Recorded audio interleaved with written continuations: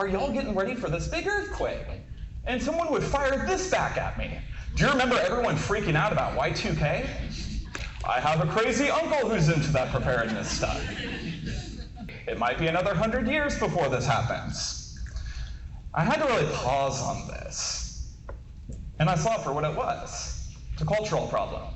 We are in earthquake territory. People don't learn about preparedness from the Red Cross. People don't learn preparedness from emergency management. Preparedness is a behavior. We learn behaviors from each other. On today's episode, we're going to hear from Stephen Eberlein, a donor development officer at the American Red Cross and the author of Prepare Out Loud. Stephen will share the importance of establishing an emergency preparedness culture based on his experience with earthquakes in Sri Lanka and Klamath Falls, with the former responsible for claiming over 230,000 lives.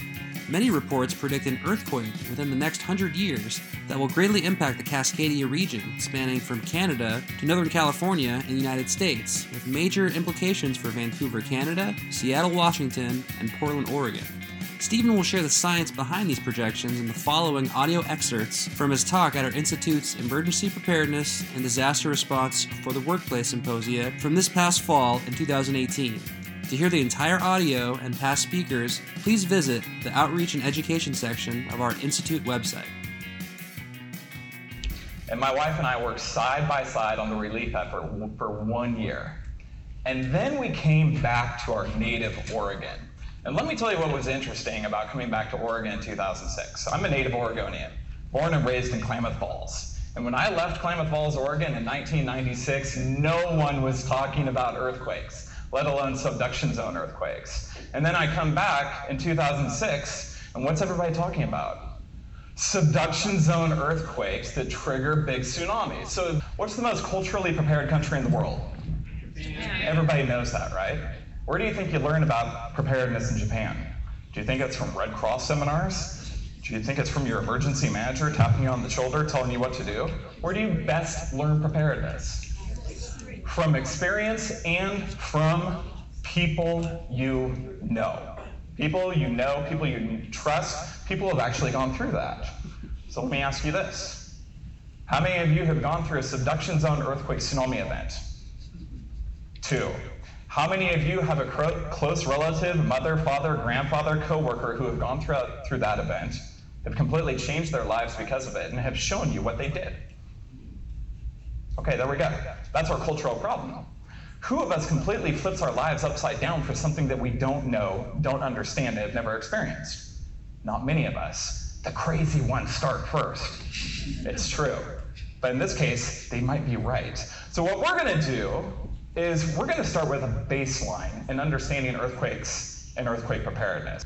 The way I would start that lesson as your seismology teacher is I would tell you that the Pacific Northwest is not part of the United States.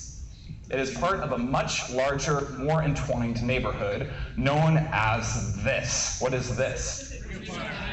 It's the Ring of Fire. And all these places along the Ring of Fire have a couple of basic important things in common, starting all the way down here in New Zealand. Beautiful, mountainous landscape. Tell me the second thing all these places have in common. Volcanoes and giant mountains and subduction zone faults and water and coastline and people and earthquakes. Hi, that was your 7th response, y'all? I'm here to talk about earthquakes. This is the definition of cultural reluctance. I swear to God, we avoid the topic of earthquakes like nothing. Yes, all these places have big freaking earthquakes. Alaska, 1964, 9.2. Chile, 1960, 9.5. Japan, 2011, 9.0. Mexico, September 19th, 1985. Mexico, September 19th, 2017. Yeah, you heard that right. Same earthquake, same day, 32 years apart. There's the Mexican Red Cross. Up to that day, a lot of the Mexican Red Cross actually had found themselves in Houston, Texas, helping the American Red Cross out with Hurricane Harvey. That's how the Red Cross works. We help each other. The other thing that these places have in common, someone mentioned it, is they are along big fault lines where two plates come together. Most of the places we're looking at are touching the edge of the Pacific Plate. The interesting exception is Oregon and Washington. We're not touching the Pacific Plate at all. We're touching this teeny, teeny, tiny plate known as Juan de Fuca. Excellent. And the Juan de Fuca plate is just like any other. If you were to get into a submarine and visit the border of the Pacific Plate and the Juan de Fuca plate, 300 miles off the coast, this is what you're going to see along certain sections of that fault line. Check that out. Two big old puzzle pieces. So here's the quick story of what's going on with these plates. The Juan de Fuca plate is moving at about 1 inch per year towards us, and over time it has created that. What is that? Cascades. Cascades Mountains, hence the Cascadia subduction zone. And the opposite side of that story is taking place with the Pacific Plate, which is moving 3 inches per year in the opposite direction, over time creating many different things, amongst them the Japanese Alps. You see some similarities there, right? Same mountain range, created by the same process, subduction, which also has the same side effect, volcanoes and earthquakes, exactly. So let's take a look at what's actually moving these plates in the first place. We're going to slice the world right in half, starting down at the core of the Earth. Now you see, what's happening here is you've got this column of magma, which is rising to the underside of those plates off our coast. And what's happening is those plates are being drugged by the magma, and also by the magma being created at that fault line. The Juan de Fuca plate is sliding ever so slowly underneath our feet, in the exact same way that the Pacific plate is sliding underneath the island of Japan. And that's not where it ends, because the friction and the depth actually melts the crust above it, and that crust comes back up as new landscape. Subduction created in Japan this. What's that? Mount Fuji. Subduction created right here in Portland, Mount Hood. Subduction created, going north, Mount Rainier. Excellent. This one's really easy. Subduction created Mount St. Helens. And Mount St. Helens occurred in what year? 1980. And yet, in 1993, this is the earthquake hazard map that was being used by my 1993 geography teacher, who said, and I quote him directly, "There never have been and there never will be earthquakes in Oregon." That's 1993, Klamath Falls. What happened the next day in Klamath Falls? We had a 6-point earthquake. But bless my teacher, this is the map he was using, which ever so subtly states that we've got an earthquake zone that starts in Southern California, goes up to the Oregon-California border, disappears, and then magically reappears as soon as you cross the Columbia River. And listen, geologists were not stupid in the 90s. They've always known that this was a problematic map. But it took the work of people like Brian Atwater and Chris Goldfinger at OSU to give us this new and wildly unpopular seismic hazard map, which shows quite correctly that we are in one of the most seismically at-risk places in the world. Here is North America. Here is Juan de Fuca. And Juan de Fuca is pushing and pushing and pushing, but since they're locked, North America is bowing and bowing and bowing. It can only handle so much pressure. Eventually it collapses. And what happens then is a domino effect. This is a long fault line, and the weak spots along that fault line begin to give way. Now suddenly Juan de Fuca is sliding very quickly underneath the edge of North America, which is thrusting upwards. Now this is underwater, and so this is going to displace trillions of gallons of water at once, sending a wave that goes north, west, east, and south, and that gets larger in shallow water. So here's an important question for you, Portland. Should you have any concern about that big wave making its way all the way into downtown Portland? 1, 2, 3. Yes. No! And there's very little good news in this presentation. So you take that piece and run with it, okay? This is good stuff. We don't have any tsunami risk here whatsoever. We're too far away. If you're not on the coast, you're not going to see the tsunami. And you might want to raise your hand and say, "Steve, we're right next to the Columbia River. We're right next to the Willamette River. And the last I read, those rivers go all the way to the ocean. Won't the tsunami come all the way up the rivers?" OSU studied this, and they found something simple about tsunamis. Tsunamis can't turn.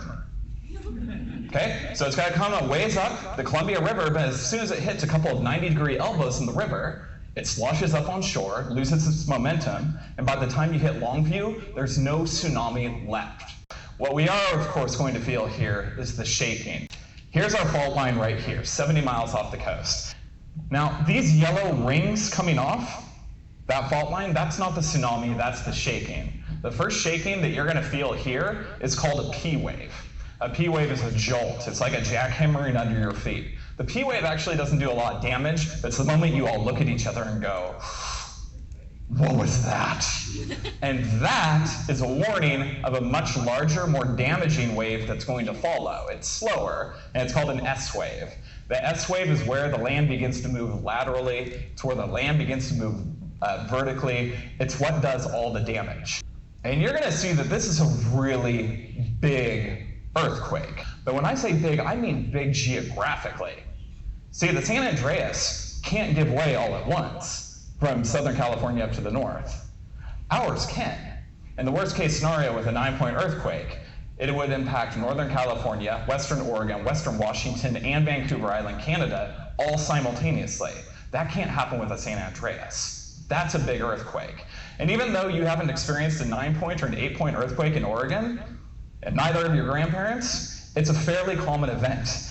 There's record of 43 8- and 9-point earthquakes along this subduction zone in the last 10,000 years, which on average comes to 1 every 243 years, which might prompt you to ask. Then the last one was January 26, 1700 at 9 p.m. on the dot. Here's the reason we know down to that precision of the last earthquake. This was a witnessed event many, many, many times over. If we look at the outline of the Cascadia subduction zone along the Juan de Fuca Plate, we've got record of more than a dozen tribes going all the way from Northern California up to Vancouver Island, Canada, who have recorded shaking events followed by a high water phenomena. That's one. For two, we have physical evidence. There are these things called ghost forests along the coast of Washington. What's a ghost forest? Well, a ghost forest is a cluster of hardy red cedar that for some reason has suddenly collapsed into the tidal zone to become inundated with salt water, which of course kills it. And they started taking tree ring samples of all these forests that are dozens of miles apart, and they had something really, really freaky and weird in common. They all died between September of 1699 and May of 1700. What killed all these places at once? Tsunamis don't just go one direction, do they? They go all directions. Our last earthquake, January 26, 1700, 9 p.m., created a tsunami that went all the way across the Pacific Ocean to visit a country that has diligently tracked its own tsunami earthquake activity since 599 AD. And that country would be, if you're ever uncertain, the answer is always Japan. And they called this the orphan tsunami. Why? Why did they call it the orphan tsunami? Where was the earthquake? Exactly, where was the earthquake? And it was Brian Atwater who originally determined that orphan tsunami pieced together with those ghost forests corroborated what the Native Americans have told us for 318 years solid. We are in earthquake territory. So how ready are we for this? During a shaking event, you drop, you cover, you hold on. You've all heard this a trillion times. Why do you drop the moment you feel shaking? Why? So you don't fall. It's all injury prevention. You take cover under anything that you can. Why?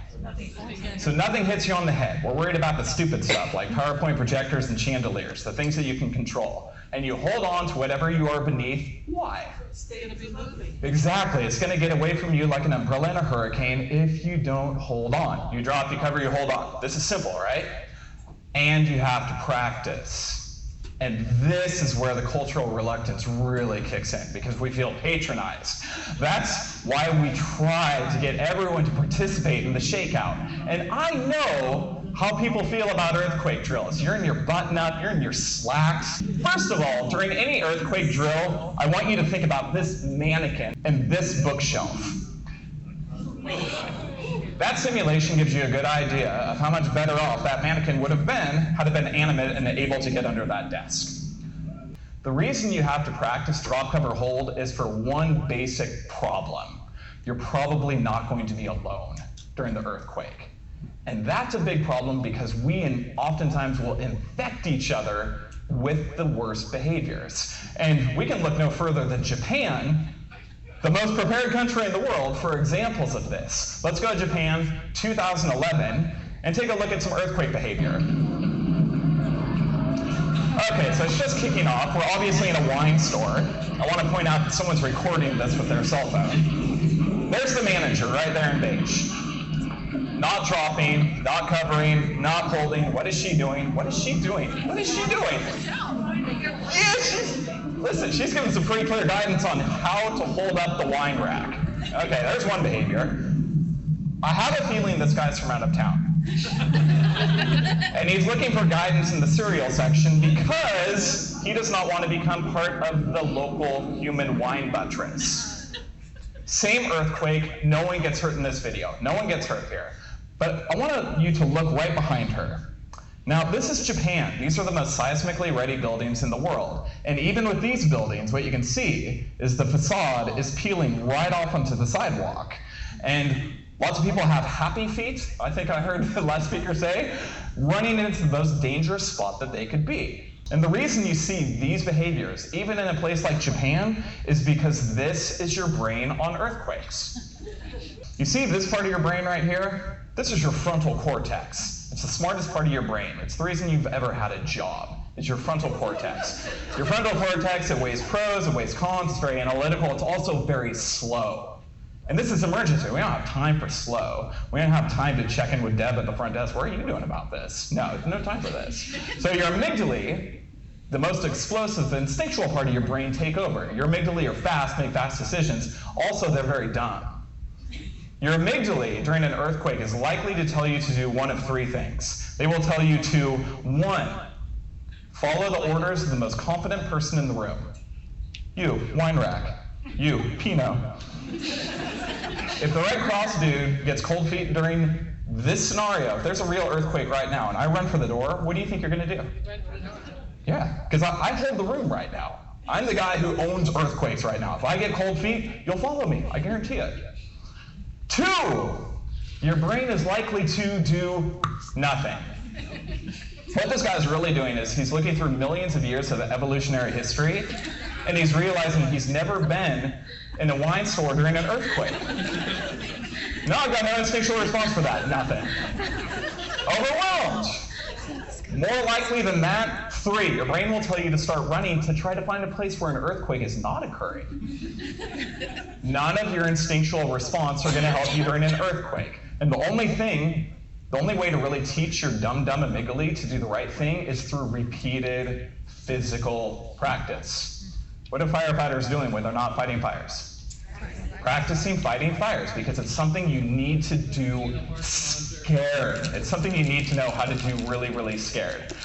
You're going to leave this room, and you're going to go back home. You're going to go back to your office. You're going to go back to the places you spend time, and I want you to start identifying the big, chunky, sexy pieces of furniture that you want to be under. Those tables, start ingraining those in your head now so that they come to mind when it's time. If you don't have a table to get under, you're going to grab a chair. Chair is better than nothing. Cover the back of your head and neck.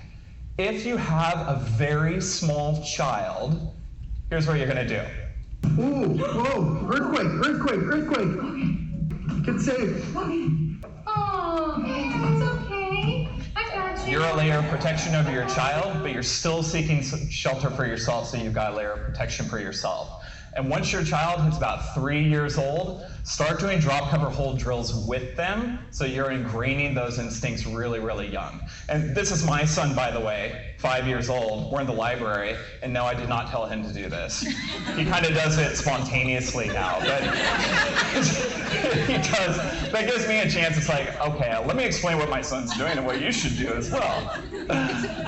Yeah, he loves this. He's dying for his dad's approval and attention, I guess. If you don't have anything to get under, you're going to do the best you can. I don't want to be next to a glass window. I don't want to be next to a mortar wall. I don't want to be under a PowerPoint projector, but I'm still going to drop down all the way to the ground to minimize the risk of falling. If you're in a wheelchair, lock those wheels at the beginning of the event, grab a book, cover the back of your head, and hold on. If you're in a theater, things get interesting. So first of all, what do you think people are going to do in a theater situation during a shaking event? Boom! Well, I think most people are going to run for the exits. Instinctually, I've seen videos. Everybody just goes, woof, which is dangerous, right? 400 people, 3 exits. That's a really dangerous situation. So you're not going to do that. Here's what you're going to do. You're going to look straight up. Just like that. And you're going to see, oh, there's a chandelier there. There's a light fixture. There's a projector. And you're going to move 5 seats down to where it's clear. You say, Steve, that seat's not available. I promise, it's available. You can have any seat you want during this, okay? Choose the right seat, and then you're going to take the brace position just like you're in an airplane. Okay, you ready? Let's go, earthquake drill.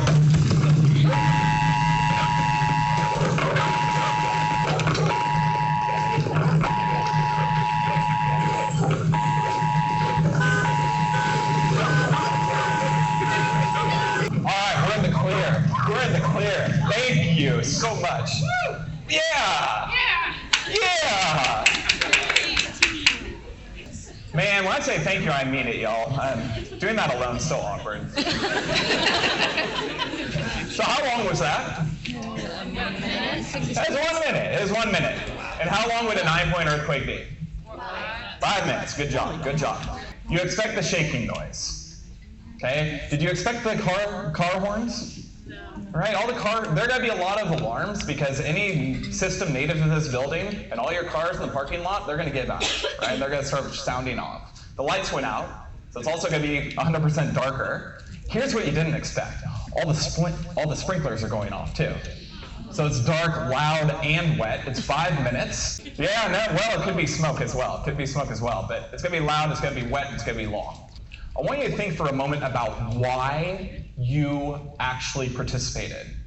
You did. You made a choice with each other to get under the table. Let's take a short break and consider how this exercise applies to your workplace. What would you do if you saw someone reacting to an earthquake emergency signal? Would you follow their lead? How about other emergencies, like a fire or a workplace injury? Are you prepared? Are your coworkers prepared? Are you prepared to have a preparedness conversation with your coworkers or even your family? Let's hear more about how people act in an emergency and what steps you can take to make sure you are prepared.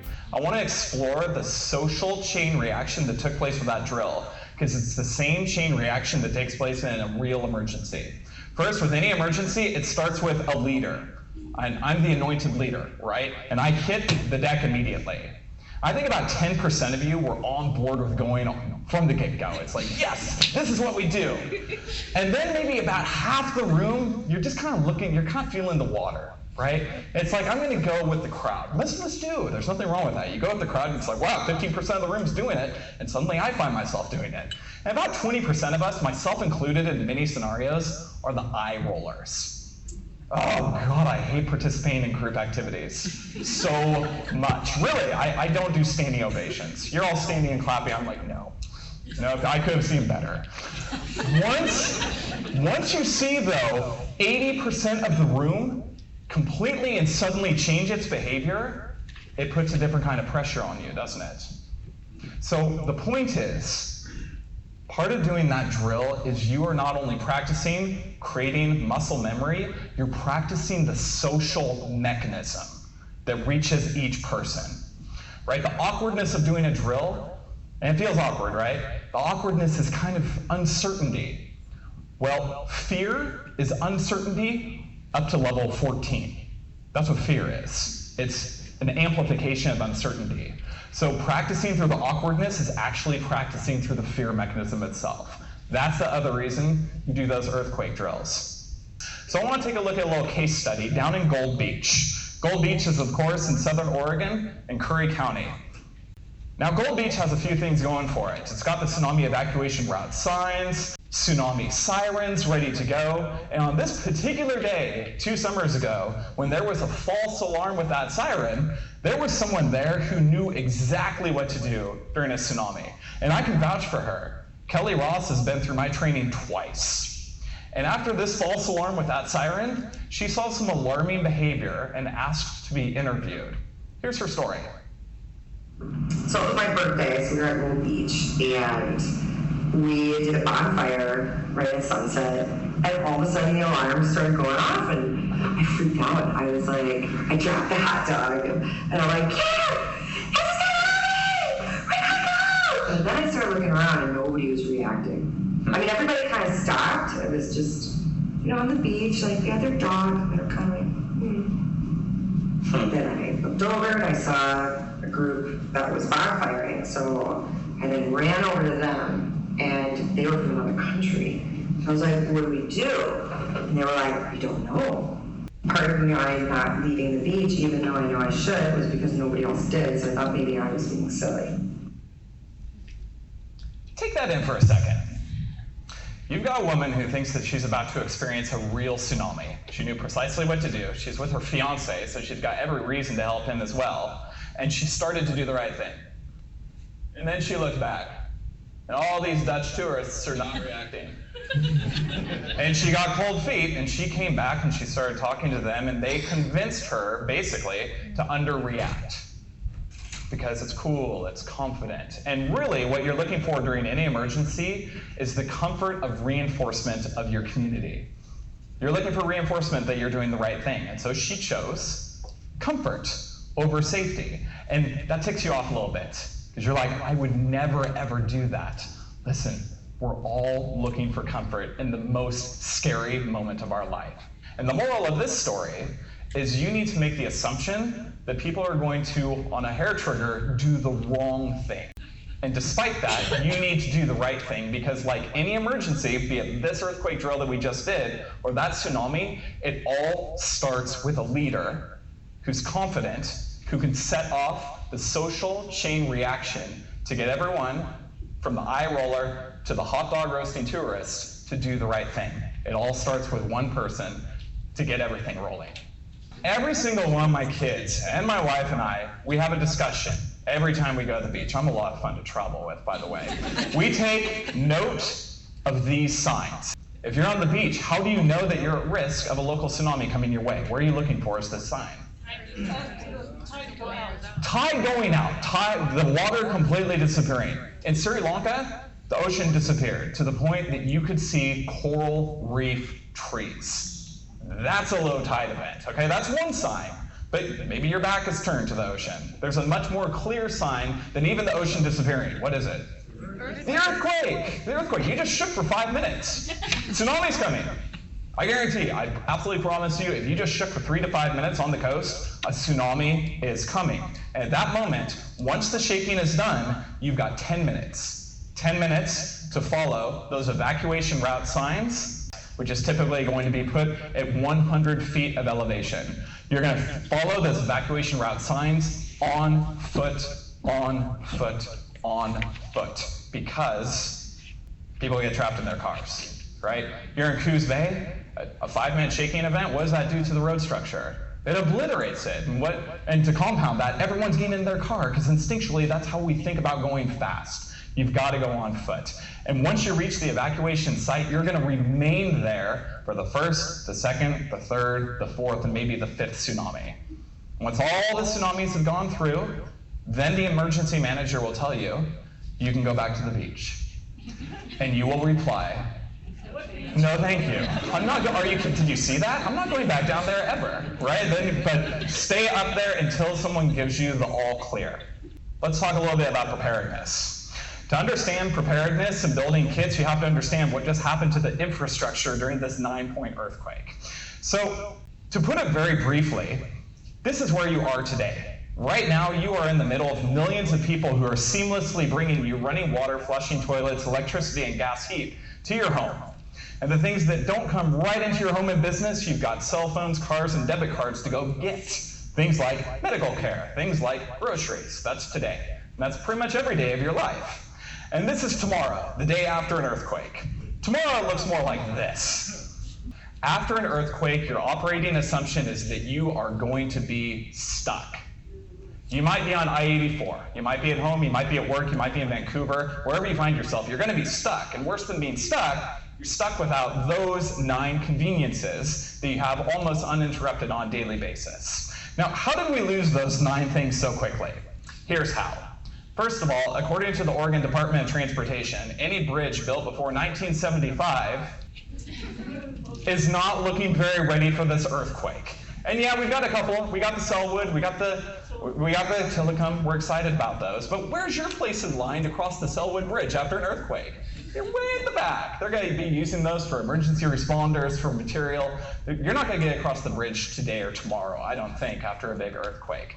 And when we lose those bridges, we also lose very quickly access to your car, to medical attention, and to groceries. Just like that, just from the bridges alone. Let's talk about liquefaction. You've heard about it so many times. This is what it looks like. You see, when you've got loose, silty soil that is saturated with water, this basically describes the Willamette Valley, right? The earthquake essentially causes all those soils to compress. And it's like squeezing a sponge that's full of water. That water is not going to go down into the water table. There's no room there. It comes up. And as it courses through the topsoil, that topsoil becomes oatmeal, quicksand. This is Christchurch, New Zealand, 2010-2011. This is what liquefaction looks like. It's like water coming out of people's backyards and pooling into downtown Christchurch. And it looks like an inconvenience, but it's actually a lot more than that, because when you build something on pudding, that something becomes compromised, such as the highways in Japan, 1.5 feet in some cases, and that's just what you can see. Let's think about all the things that you can't see. From the liquefaction alone, we just lost gas heat, flushing toilets, and running water. Just from liquefaction alone.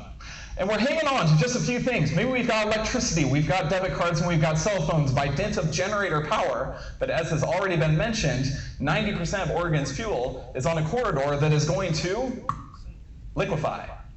So we just lost those last three things. And at this point, we all get it. We say, holy crap. Yeah, you knock over a glass and you say, geez, we need a lot of help. We need help right now. And this is where the story unfortunately gets just a little bit worse, or maybe a lot bit worse, because this is not your earthquake.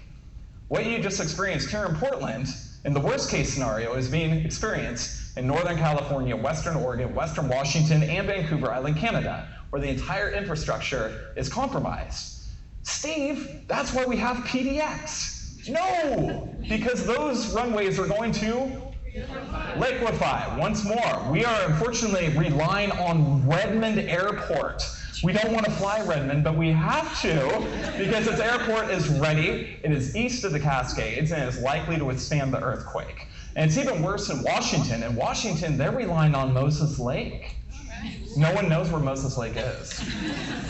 So now you can understand why Oregon Emergency Management and Washington Emergency Management are saying that if you live here especially, which is 85% of us, you need to be ready for at least 2 weeks before we see a response. Why that long? You can see it. I don't even need to explain it. Aid is delivered through infrastructure, and the infrastructure is gone. So we need to be ready for a long time before we see any help. And the idea we bring to you is essentially you need to be ready to camp spontaneously in the 3 places you're going to find yourself. If you're ready to spontaneously camp at home, in your car, and at work, you are ready for earthquakes, you're ready for power outages, you're ready for winter storms, you're ready for anything that nature can throw you. Earthquake preparedness is the PhD level, and it gets you ready for all the associates level disasters that are going to strike before that big earthquake does. And I've got tons of information on the back table on the 38 trillion things you can do to get ready for an earthquake. You're going to see those in your Prepare Guide. The idea behind this Prepare Guide is you are essentially putting together items that help you replace the 9 services that you lost by dint of this earthquake. Things like gas heat, electricity, debit cards, groceries, cell phone, flushing toilets, running water, not having a car, and medications. All those things are going to be in your guide on how to get through that scenario. At home, we need to make sure that we put all of those things into one accessible place. This is all of our water, all of our food, all of our clothing, all of our material for my family of 5 in our shed in the backyard. If not your shed, put it on the main floor of your home. Do not put it in the attic. Do not put it in the basement. Do not put it in the basement. I know you want to put it in the basement. I know you've put it in the basement. I understand why. It takes up a lot of room. Get it out of the basement, because if you're house shifts off the foundation, those basement stairs don't go to your basement anymore, right? So we need to make sure we put everything in a very good, accessible place. For the last 3 minutes, we need to talk about the thing that we do not do. I think a lot of people have put their water together. I think a lot of people have secured their water heater. I think a lot of people have bought some extra canned food. But you know what? People don't like to make the family plan. This is where preparedness stops. If you're not actually making a family plan, you're not preparing. This is where preparedness culture starts. It's with having actual vulnerable conversations. It starts with a conversation like this, one that you'd rather not have. Sweetheart, what are we gonna do if you, me, and the kids find ourselves in 5 different places during this earthquake when the bridges are down and the phones are out? There's not a one-size-fits-all solution to that problem, and you cannot do it alone. You can't do it without your partner, you can't do it without your school, you can't do it without your neighbor, you can't do it without your friends across the river. This is why preparedness is a community activity, because that is an impossible scenario to tackle all by yourself.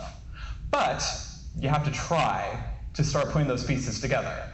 The plan A, for my wife and I, we know that my job is to get Zoe, and Jack, her job is to get Cyrus, and that we are to meet at home. That's the basics of plan A. And we also know that home has no foundation. Jeez, I bought 3 years ago a home without a foundation. Even I make mistakes, y'all. So we know that we have a plan B, the local park. We also know the local park might be in a liquefaction zone. Dang it. So we have a plan C. The basics of any family plan is knowing who has what responsibility, what is the timing, where you're going to meet, where's your backup, and what's the backup for your backup, and that you talk about it and you learn to talk about it. And people cry through this. That's why you're not having that conversation, because it's a really tough, vulnerable, emotional conversation where you have to finally imagine how difficult this is going to be for you. But once you start having that conversation, a funny thing happens. You start feeling a lot better, and your kids start feeling a lot better. This is the part we can't skip. And then after you've had that family conversation, you've practiced. You've practiced to have a wider conversation, so that the next time that you come into a room like this and try to bring up earthquake preparedness, and someone throws that conversation at you, I've got a crazy uncle who's into that. You've got to fire back. You can't let earthquake preparedness conversations stop there. You have to say, you know what? Actually, I've got a robust kit in my home, in my car, and at work. I've got a family plan that my coworkers are involved in, my best friends involved in. And also, I'm even doing earthquake drills with my kids. Here, look.